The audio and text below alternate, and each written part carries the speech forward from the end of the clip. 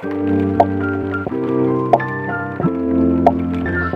and welcome to Newer Collective Podcasts, and I am joined today with Paul McMahon, who is our feature artist of the month, and he is doing our November-December podcast series for the Newer Collective feature artists. And through this campaign, what we're doing is we are showcasing his work, his practice, learning a little bit more about him, giving us a little bit more of an insight into his artistic world. So joined with us, we have Paul. Paul, welcome to the Newer Collective podcast. Once again, we've had you for a really special talk with Luke Hickey recently talking about mental health, but today we're talking about you, and we're talking about all about your work and all about your practice. So welcome, Paul. How are you doing today? I'm doing great, Eamon. It's nice to talk to you. Nice to see you again. Good. I'm not really good at these things, Eamon, now, so I hope everything goes okay. Absolutely. Well, we'll guide you through it, and we'll ask you loads of questions, so you'll never be short for a word. You're never short for a word anyway, Paul. You always have something to say. So we're delighted to have you on. My wife says that.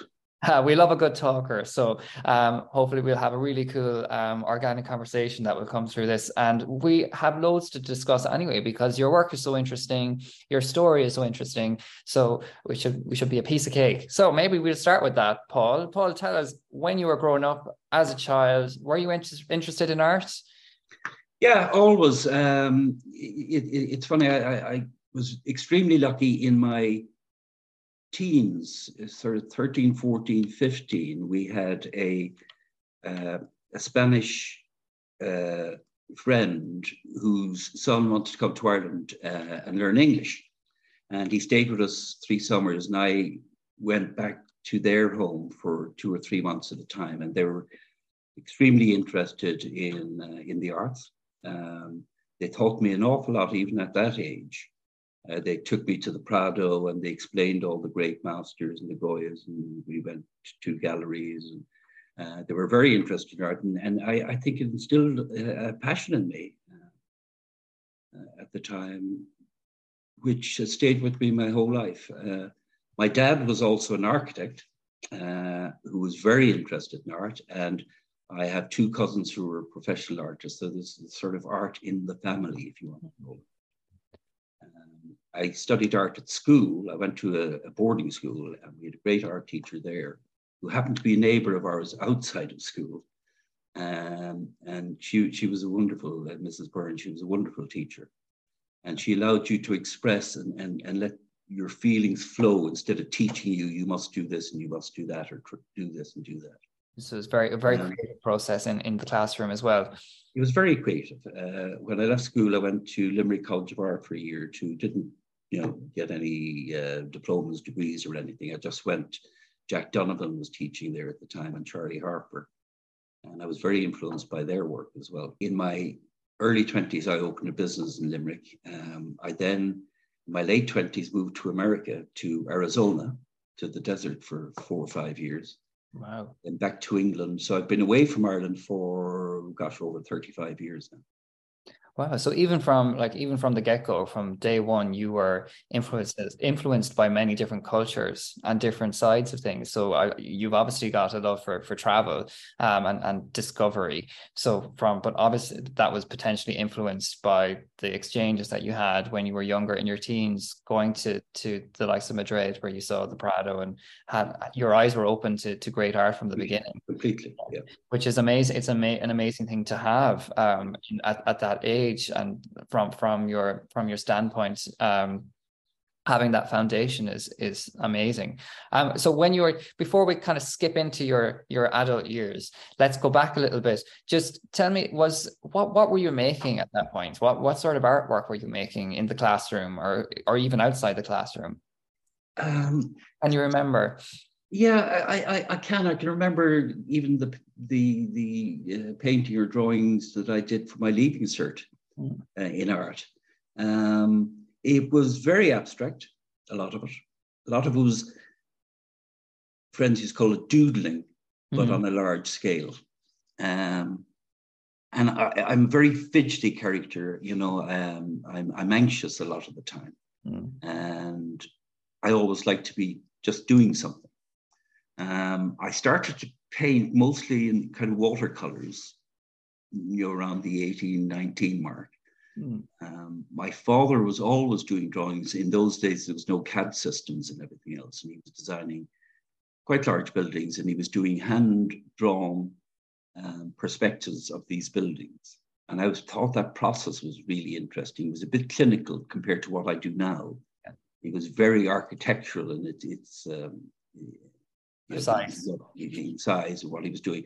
But he had little, and it's very interesting. Some of my paintings, you see some figures which are just around a very sleek, if you like, aspect. But he used to draw little squiggles into his into his drawings, into his perspectives to show that there are people just walking by the building. And very simple, just a little squiggle. Mm. That still comes. Even my family and my wife says, "Gosh, your dad used to do stuff like that." So I guess subconsciously there was always something there. Yes. Both of us liked to go and see art, and he was a great man. He liked sculpture and paintings, even when he was in college. Yeah, but it's amazing that you've had that influence, and that there's a lot of households, especially in Ireland, where a lot of that sort of creativity wouldn't have been as encouraged or advocated. And it's great that you were in that environment to nurture your artistic practice and to nurture the foundation level of your art career. And then you went traveling, and after opening up businesses. And when you were in Arizona, were you making art then, or you weren't? No, nothing. I mean, I think that's when my life changed dramatically. Mm. I went to Arizona. I was living in the desert, which I was very grateful. I was able to bring my 2 kids and my wife out there to show them the Grand Canyon and the great Colorado River and the desert and everything else. And there's an extremely stark beauty about it, which I've never forgotten. I have done some paintings, and when I look at them, I said they were definitely influenced by the colors in Arizona. Mm. The sunsets, the sunrises, which are absolutely magnificent. Mm. And the juxtaposition, when the sun goes down behind what they call the Black Mountains, and they do turn black. Mm. So you have that silhouette of the mountains behind you, but you've huge, while the sun is still on the river or on the desert itself, you have these amazing colors coming out behind the black, or in front of the black. Wow. But I didn't paint. I was too busy, Eamon. Too busy having a good time, some would say. But I didn't. And when I came back to England, I was working in London. I went up for a contract in Staffordshire. Very beautiful place called Leek in Staffordshire, right at the end of the Pennines. Mm. Beautiful, beautiful countryside. But, I met Annabelle, we got married, kids, businesses to run, and I just didn't paint. Mm. I just didn't paint for many, many years until I kind of retired 5 years ago. So is that when you took up the paintbrush again, just 5 years ago? Very much so. My mother-in-law, who lived behind us in Staffordshire, we built a house for her behind our own. She was a sort of an amateur artist. She dabbled and she liked it. And unfortunately, when she passed away, we were clearing out her belongings. Mm. And I found, fortunately for me, a lot of oil paints, a lot of brushes, easels, canvases, bits and pieces. And I said, well, I'm going to do this again. So I started drawing, but when I moved back to Ireland, that's when the big thing came about. Yeah, what a wonderful trigger though to bring you back into it. Yeah, fabulous. Yeah, and so you're now making for 5 years, and have you seen an evolution of your work from when you started back to now? Have you seen changes happen? Yeah, I think, if you like, the concept of my paintings have remained pretty much the same. Mm. They're very much, a lot of them are spur of the moment. I'll take a canvas and I'll put paint on it with some kind of an idea of what I want to do. But 95% of the time, it completely changes. Mm-hmm. The brush strokes, actually, and that's why I say to paint people when they say, well, I've got a bit of a block at the moment and I can't, get into it. And I think I said it to Luke during our podcast, is just put some paint on a canvas. Yeah. And take it from there. Yeah. And it doesn't matter, what the end product is. At least you're getting in there. Yeah. What I have learned since I come back to Ireland is, because I have more time on my hands now, is the technique of what I'm doing, particularly at the moment, funnily enough, is changing dramatically. And are you open to that? Are you open to learning different ways of applying processing or different techniques? It's exactly what I want to do. I don't want to be stuck in a rut where I'm painting the same thing, not the same thing, but painting in the same way all the time. I go through periods where I'll take primary colors and that's all I'll paint with. And I won't even mix them particularly. You know, I'll just paint, you know, very bright, vibrant primary color paintings. I'm changing. That's, for some reason, that's changed. I think it's because I've been to a lot of galleries and seen a lot of art. I have a first cousin, Brian McMahon, who's a professional painter. And I was at an exhibition of his even last Saturday, and truly magnificent. I mean, these paintings are exquisite, but his technique is so extreme, I think is the word I'd use. He layers paint on, but the images are magnificent and the colors are magnificent. So I might call it copying, perhaps, or plagiarism, but you know, influences are influences. Yeah. No, absolutely. So I've started layering. Yeah, I'd never refer that to as a plagiarized image or anything like that. I think inspiration comes from many sources, and it comes from our experiences and from our environmental factors, and it comes from different things that we see, different paintings that we see, different artworks, and everything, political readings that we might look at in the press, or like, you know, there's so much that influences our ideas and what we put on the canvas, that you and it going to experience something in an exhibition and taking on how it was done, or investigating the practice or the application or anything that they've done to create what they've created is just curiosity, and you won't be able to recreate that specifically again ever. No. There's actually, no way. I've tried and I can't. But the thing is, the greatest thing about it is that you'll make it your way. You'll take on what you feel you like from it, or what you think you want to reinvent to make that again. But that's it. And I think, you know, just going back to your question there, I think when I moved to Ireland, all my family live in Limerick, and we my parents had a summer home on the coast in Kilkee in West Clare. And when my mum passed away, my dad passed away, we sold that house. And Annabelle said, look, Carrigaholt is really beautiful. It's a small little village. It's on the mouth, almost on the mouth of the estuary, not far from New Pet Lighthouse. I was very fortunate that there's a wonderful gallery there, Kilbaha Gallery, run by Ailish and Liz, two wonderful patrons of the arts, as well as gallery owners. And they saw one or two of my paintings, which I never, by the way, I never thought I would ever actually sell one. Never even thought about, you know, going through that process of selling one. But they thought there was something to them, and they took some and they sold some, and they've been a great influence in boosting my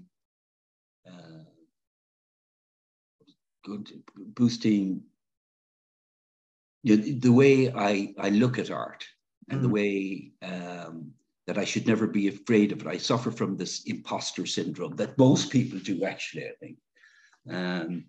And they said, no, Paul, it's really good. You know, they wouldn't take their view. What they say is they wouldn't take the stuff unless they liked it. And they have sold, which is very gratifying when when you sell a painting. I sold one yesterday to a woman in Ennis. And it's fantastic to know that, you know, I do think about, they're like little babies to me. And I say, gosh, that's hanging in somebody's wall in London or in Dublin or in Limerick or in Clare or Ennis, wherever it might be. And they're looking at that, and their children will be looking at it, and their grandchildren might be looking at it. Wow, there's a legacy in it. There is. Yeah. Which I never thought I'd have. There's a piece of you there in their space and their lives. And it's almost like it is hard to let go. There are paintings that I've done before, and I'm like, no, I can't let go of that painting. It's too much. There's too much in it of me. Or perhaps the painting is just something that I was really proud of. But then I suppose, like, you just need to let go of your own pride, really, don't you? And just let it out. Do you keep some of your own? I have a painting. I did it in 2015. And it's an oil painting that's kind of based on purgatory. And it's something, I don't know, I could never I've tried to kind of do iterations of it and have struggled to do it. And for that reason, it's a massive stage. Was like a massive transition for me in my own life as well. So I don't think I could ever let go of it. Yeah, that's interesting, because I did a very small painting. It's only 8 by 8, but I'd been reading or getting back in touch with some of the great Irish writers, and I was reading Beckett's Waiting for Godot. Yes, and it was a great inspiration. It just struck me. It's the most extraordinary play, I think. oh, it is. It's brilliant. And I did a little painting of it, and it's only 8 by 8, and it's called Waiting for Godot.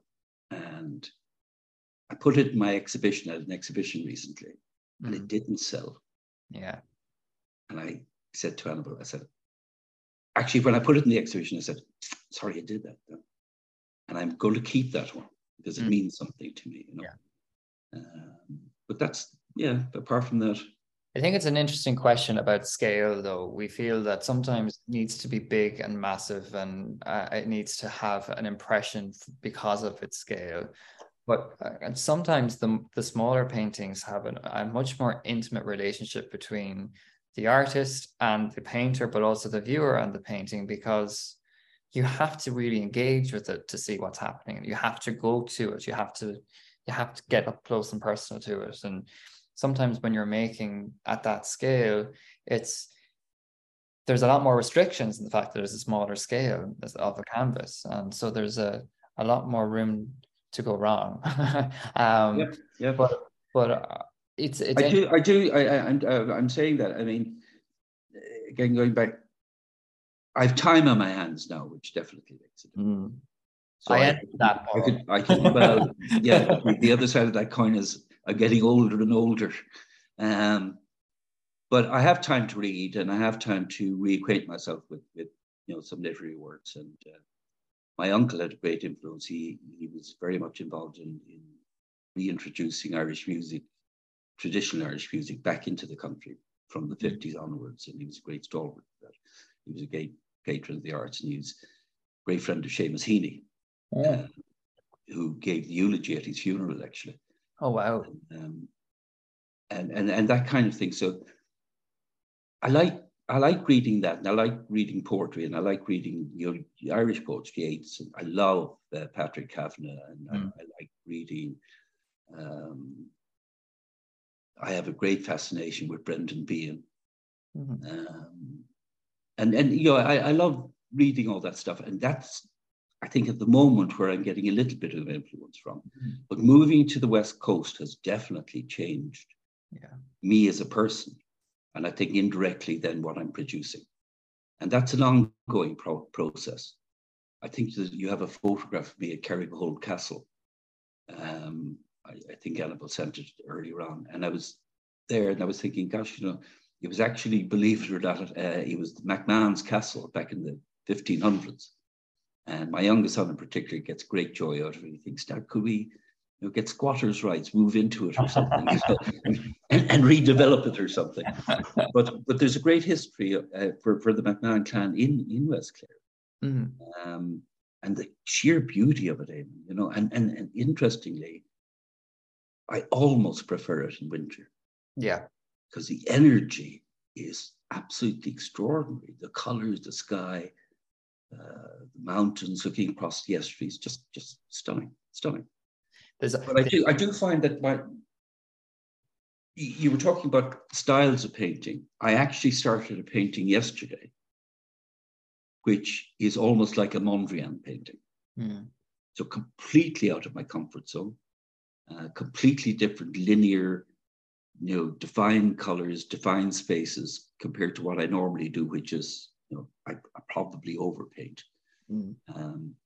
But I've decided to do that as to sort of teach myself to be a little bit less aggravated even, with the brush. Yeah. And it is a good lesson. It is. No, it is a good lesson. Yeah. It's good to go to both extremes so that you can find within the extreme what you feel is your happy place, or where you're comfortable at, and then you can challenge it again and find that space that you feel is for you. I think you speak about, we've spoken about process quite a bit over this conversation, but where's your kickstart point? How do you get into the zone? How do you, like, what for you as an artist, do you have a space that you go to? What is your environment like? How? I have, when we moved into this house, it was a shell when we bought it, and it was a bedroom downstairs that I turned it into my man cave, with my big telly so I could watch the sports and da. And I furnished it very nicely. And both of us are kind of, believe it or not, are kind of neat freaks, particularly Annabelle likes everything to it. I said, look, this is my room. Boom. So if you saw it now, Aaron, it's an absolute, the black hole of Calcutta wouldn't get a look at. Oh dear. And I'm an incredibly messy painter. I just don't have the patience. I'm a very impatient person. Don't have the patience. I want to get the paint out and onto the canvas, and there's paint everywhere. Mm-hmm. But I'm just in the process, thankfully. I'm about to buy a shed, basically. Uh-huh. Hopefully about 10 by 12 should be big enough for me.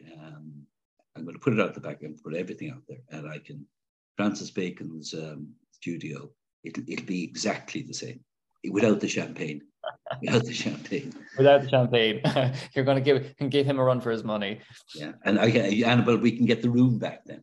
Exactly. It's a small space, a small room. It's but it's fine. But unfortunately, it's got all the ordinary furniture in there. Is painted, and but every 3 weeks I go in and I clear it all out and try and get it back to normal. Then a week later, it's back. When it's clean, do you find it? Are you more reluctant to go in there? Yeah, for a few days I am actually. I am. I cleaned it now last week from top to bottom, and then I had an idea for something I wanted to work on, and within a day and I was furious. But look, that's what it is. That's the space I have at the moment. It's not a good space for painting because the light in there is bad. Yeah. It always comes back to light. So I can't. I genuinely cannot paint in there after sort of 2-3 o'clock in the afternoon. Yeah. And do you like to work at night? No. Well, do you know it's I've been one of these people all my life. You finish at 5-6 o'clock, go home. The winter, the fire is on. You watch telly, you read a book, whatever you do. Yeah. No work. But I find I'm not good in the mornings. I'm really groggy in the mornings. But I do find that, like recently, I went in early for me, like 9 o'clock, and I didn't come out until about 2 o'clock in the afternoon. That was very unusual for me. But once I go in, yeah, but the zone, I'm beginning to think that I'm over painting because I've been inspired a lot in the last 3 months in particular. And I think with the exhibition I had in Kilkee, I had to produce some paintings. So I kind of got in the zone. But then I'm trying to stop myself painting. I mean, that sounds really odd, but I'm trying to, I like to do something every day, but I don't want to spend 2, 3, 4, 5 hours in there every day. Yeah. Because I think actually you get stale. Yeah, I think it's a case that you get into a habit and you're creating for the sake of creating. But if stuff is coming out, if you feel that the energy is there and there's work being produced, then it may be a case that you're not doing a lot of editing or stepping back and analyzing what's there and just seeing, okay, question, is this working? Is this doing what I'm trying to get it to do? You're absolutely right. You're absolutely right. And that's one of the lessons I've learned, certainly in the last 2 years, I would say, is that I always had a need because of my impatience to start a painting and finish it. Can't do that. In the one sitting? Well, in the one day or maybe over a course of a couple of days. Even. Yeah. But what I do now, I start 4 paintings, generally speaking. Could be different sizes, could be the same size. I start 4, and after a couple of hours, I'll put 1 down, and it could be sitting there for weeks. Yeah. And then I'll come back to it. But in which and case, it's a much better way. The image always finishes up better. but what happens there is that that means that painting is not going to get tired because you're constantly thinking about it and you're working on something else. But then you look back at it and you see, actually, do you know what? If I put that in there, yes, that could work. Whereas if you say, no, I have to do this painting and finish this painting to the end, then and not think about anything else, then there is more possibility of you stagnating at some point and not getting it to the place there where you is. And also what happens, Eamon, in my case, is the painting gets what I think Mrs. Byrne, you said dirty. dirty. Because the paint, I paint with oils mostly. So I'm trying to put in a line and I'm running over paint that's not dry. So it's not layered. And the colors change, obviously. Yeah. And it becomes a dirty painting. So if I do a piece of it and leave it dry and then layer on top of that, the colors are better anyway. They're crisper and it's more satisfying. It's very, I can't tell you the number of paintings I absolutely destroyed by saying I'll just put white in there. And putting it on top of something and it's just gone. Crap. I also, by the way, I can't tell you the number of paintings I've done that it's the fourth painting I painted on that canvas. I've literally. But like sometimes that's great because it means the colors underneath it's like it's the beginning light source for the image, and so you're almost trying to work with something that's already there and make it of something else. So that restriction is making you go to a different place, and you kind of want to go completely against what's there already, but using whatever light you established in the previous painting. And also what it does is I normally prime paintings with acrylic. And I have in the past done acrylic paintings that I've layered the acrylic on and then decided, no, I'm going to just wash it all out. So it leaves a texture on the painting, which I love. But that always forms a nice structure for me. When I do that always forms, it's like it's almost structuring the architecture of the piece. Yeah, absolutely right. I really like that. In fact, I'm doing kind of a series about their seascapes-ish, if I can describe it, of Kilkee in West Clare. It's just an image that's been in my life for 66 years. And it's very interesting. I'm doing 4 of them. The colors are dramatically different, but one of them, I did exactly that. I layered some acrylic on and I painted it out. Just covered it again, primed it again, but it's left a beautiful structure on the painting. It's left a lovely ripple on the dried acrylic. It's left a wonderful structure. I really like. I don't like flat painting. Yeah. But I mean, that's again, that's personal preference and how you engage with things. But I think it's great how free you seem to be now with your process and where you're bringing things, and it's really exciting to see what's going to come up next and what you're going to share with us. I think that's we'll all be kind of keeping our eyes glued, but no, it's been really great talking with you, Paul. I feel we've covered a lot of ground and we see where you're going and we see what's in your head and how you're working at the moment, and I think it's really exciting because it's great to see somebody who hasn't maybe been involved in their art practice for such a chunk of their lives and to come back to it and say, actually, do you know what? I can go back to this. I can do this now. And I have the time and the space to be able to apply yourself to it. And it's a real testament to you for doing I can honestly say coming back to it has changed my life dramatically. And it's very interesting. Even family members said, oh, our friends, I didn't know you did that. I didn't know you, and they look and say, oh gosh, that's interesting. Yeah. Mind you, they look at some of them and say, oh, I knew he was mad. Yeah. We're all a bit mad. But we're all that better for it, though, I think, Paul. Oh, absolutely. I don't take, and you know what it is, Eamon? I don't take my life so seriously anymore. Yeah. My life for a long, long time, and it cost me with mental health problems and even physically, was all about, business and doing deals and bringing up kids and mortgages and all the stuff. I mean, hugely thankful place now at the moment, where I don't have any of those constraints. Mm-hmm. And I feel painting has definitely, and I would advise anyone, I hate when people say, I can't paint. Yeah, me too. Just get out a piece of paper and do something with it. I am 100% on the same page. It's, excuse the pun, but yes, absolutely. There's no reason why you can't at all. Yeah. I think we should leave it at that, Paul, because it's been great. A pleasure. And I think we've learned an awful lot about you. And I'm looking forward to sharing the new works that you have for us in your feature month across our social channels and on our website.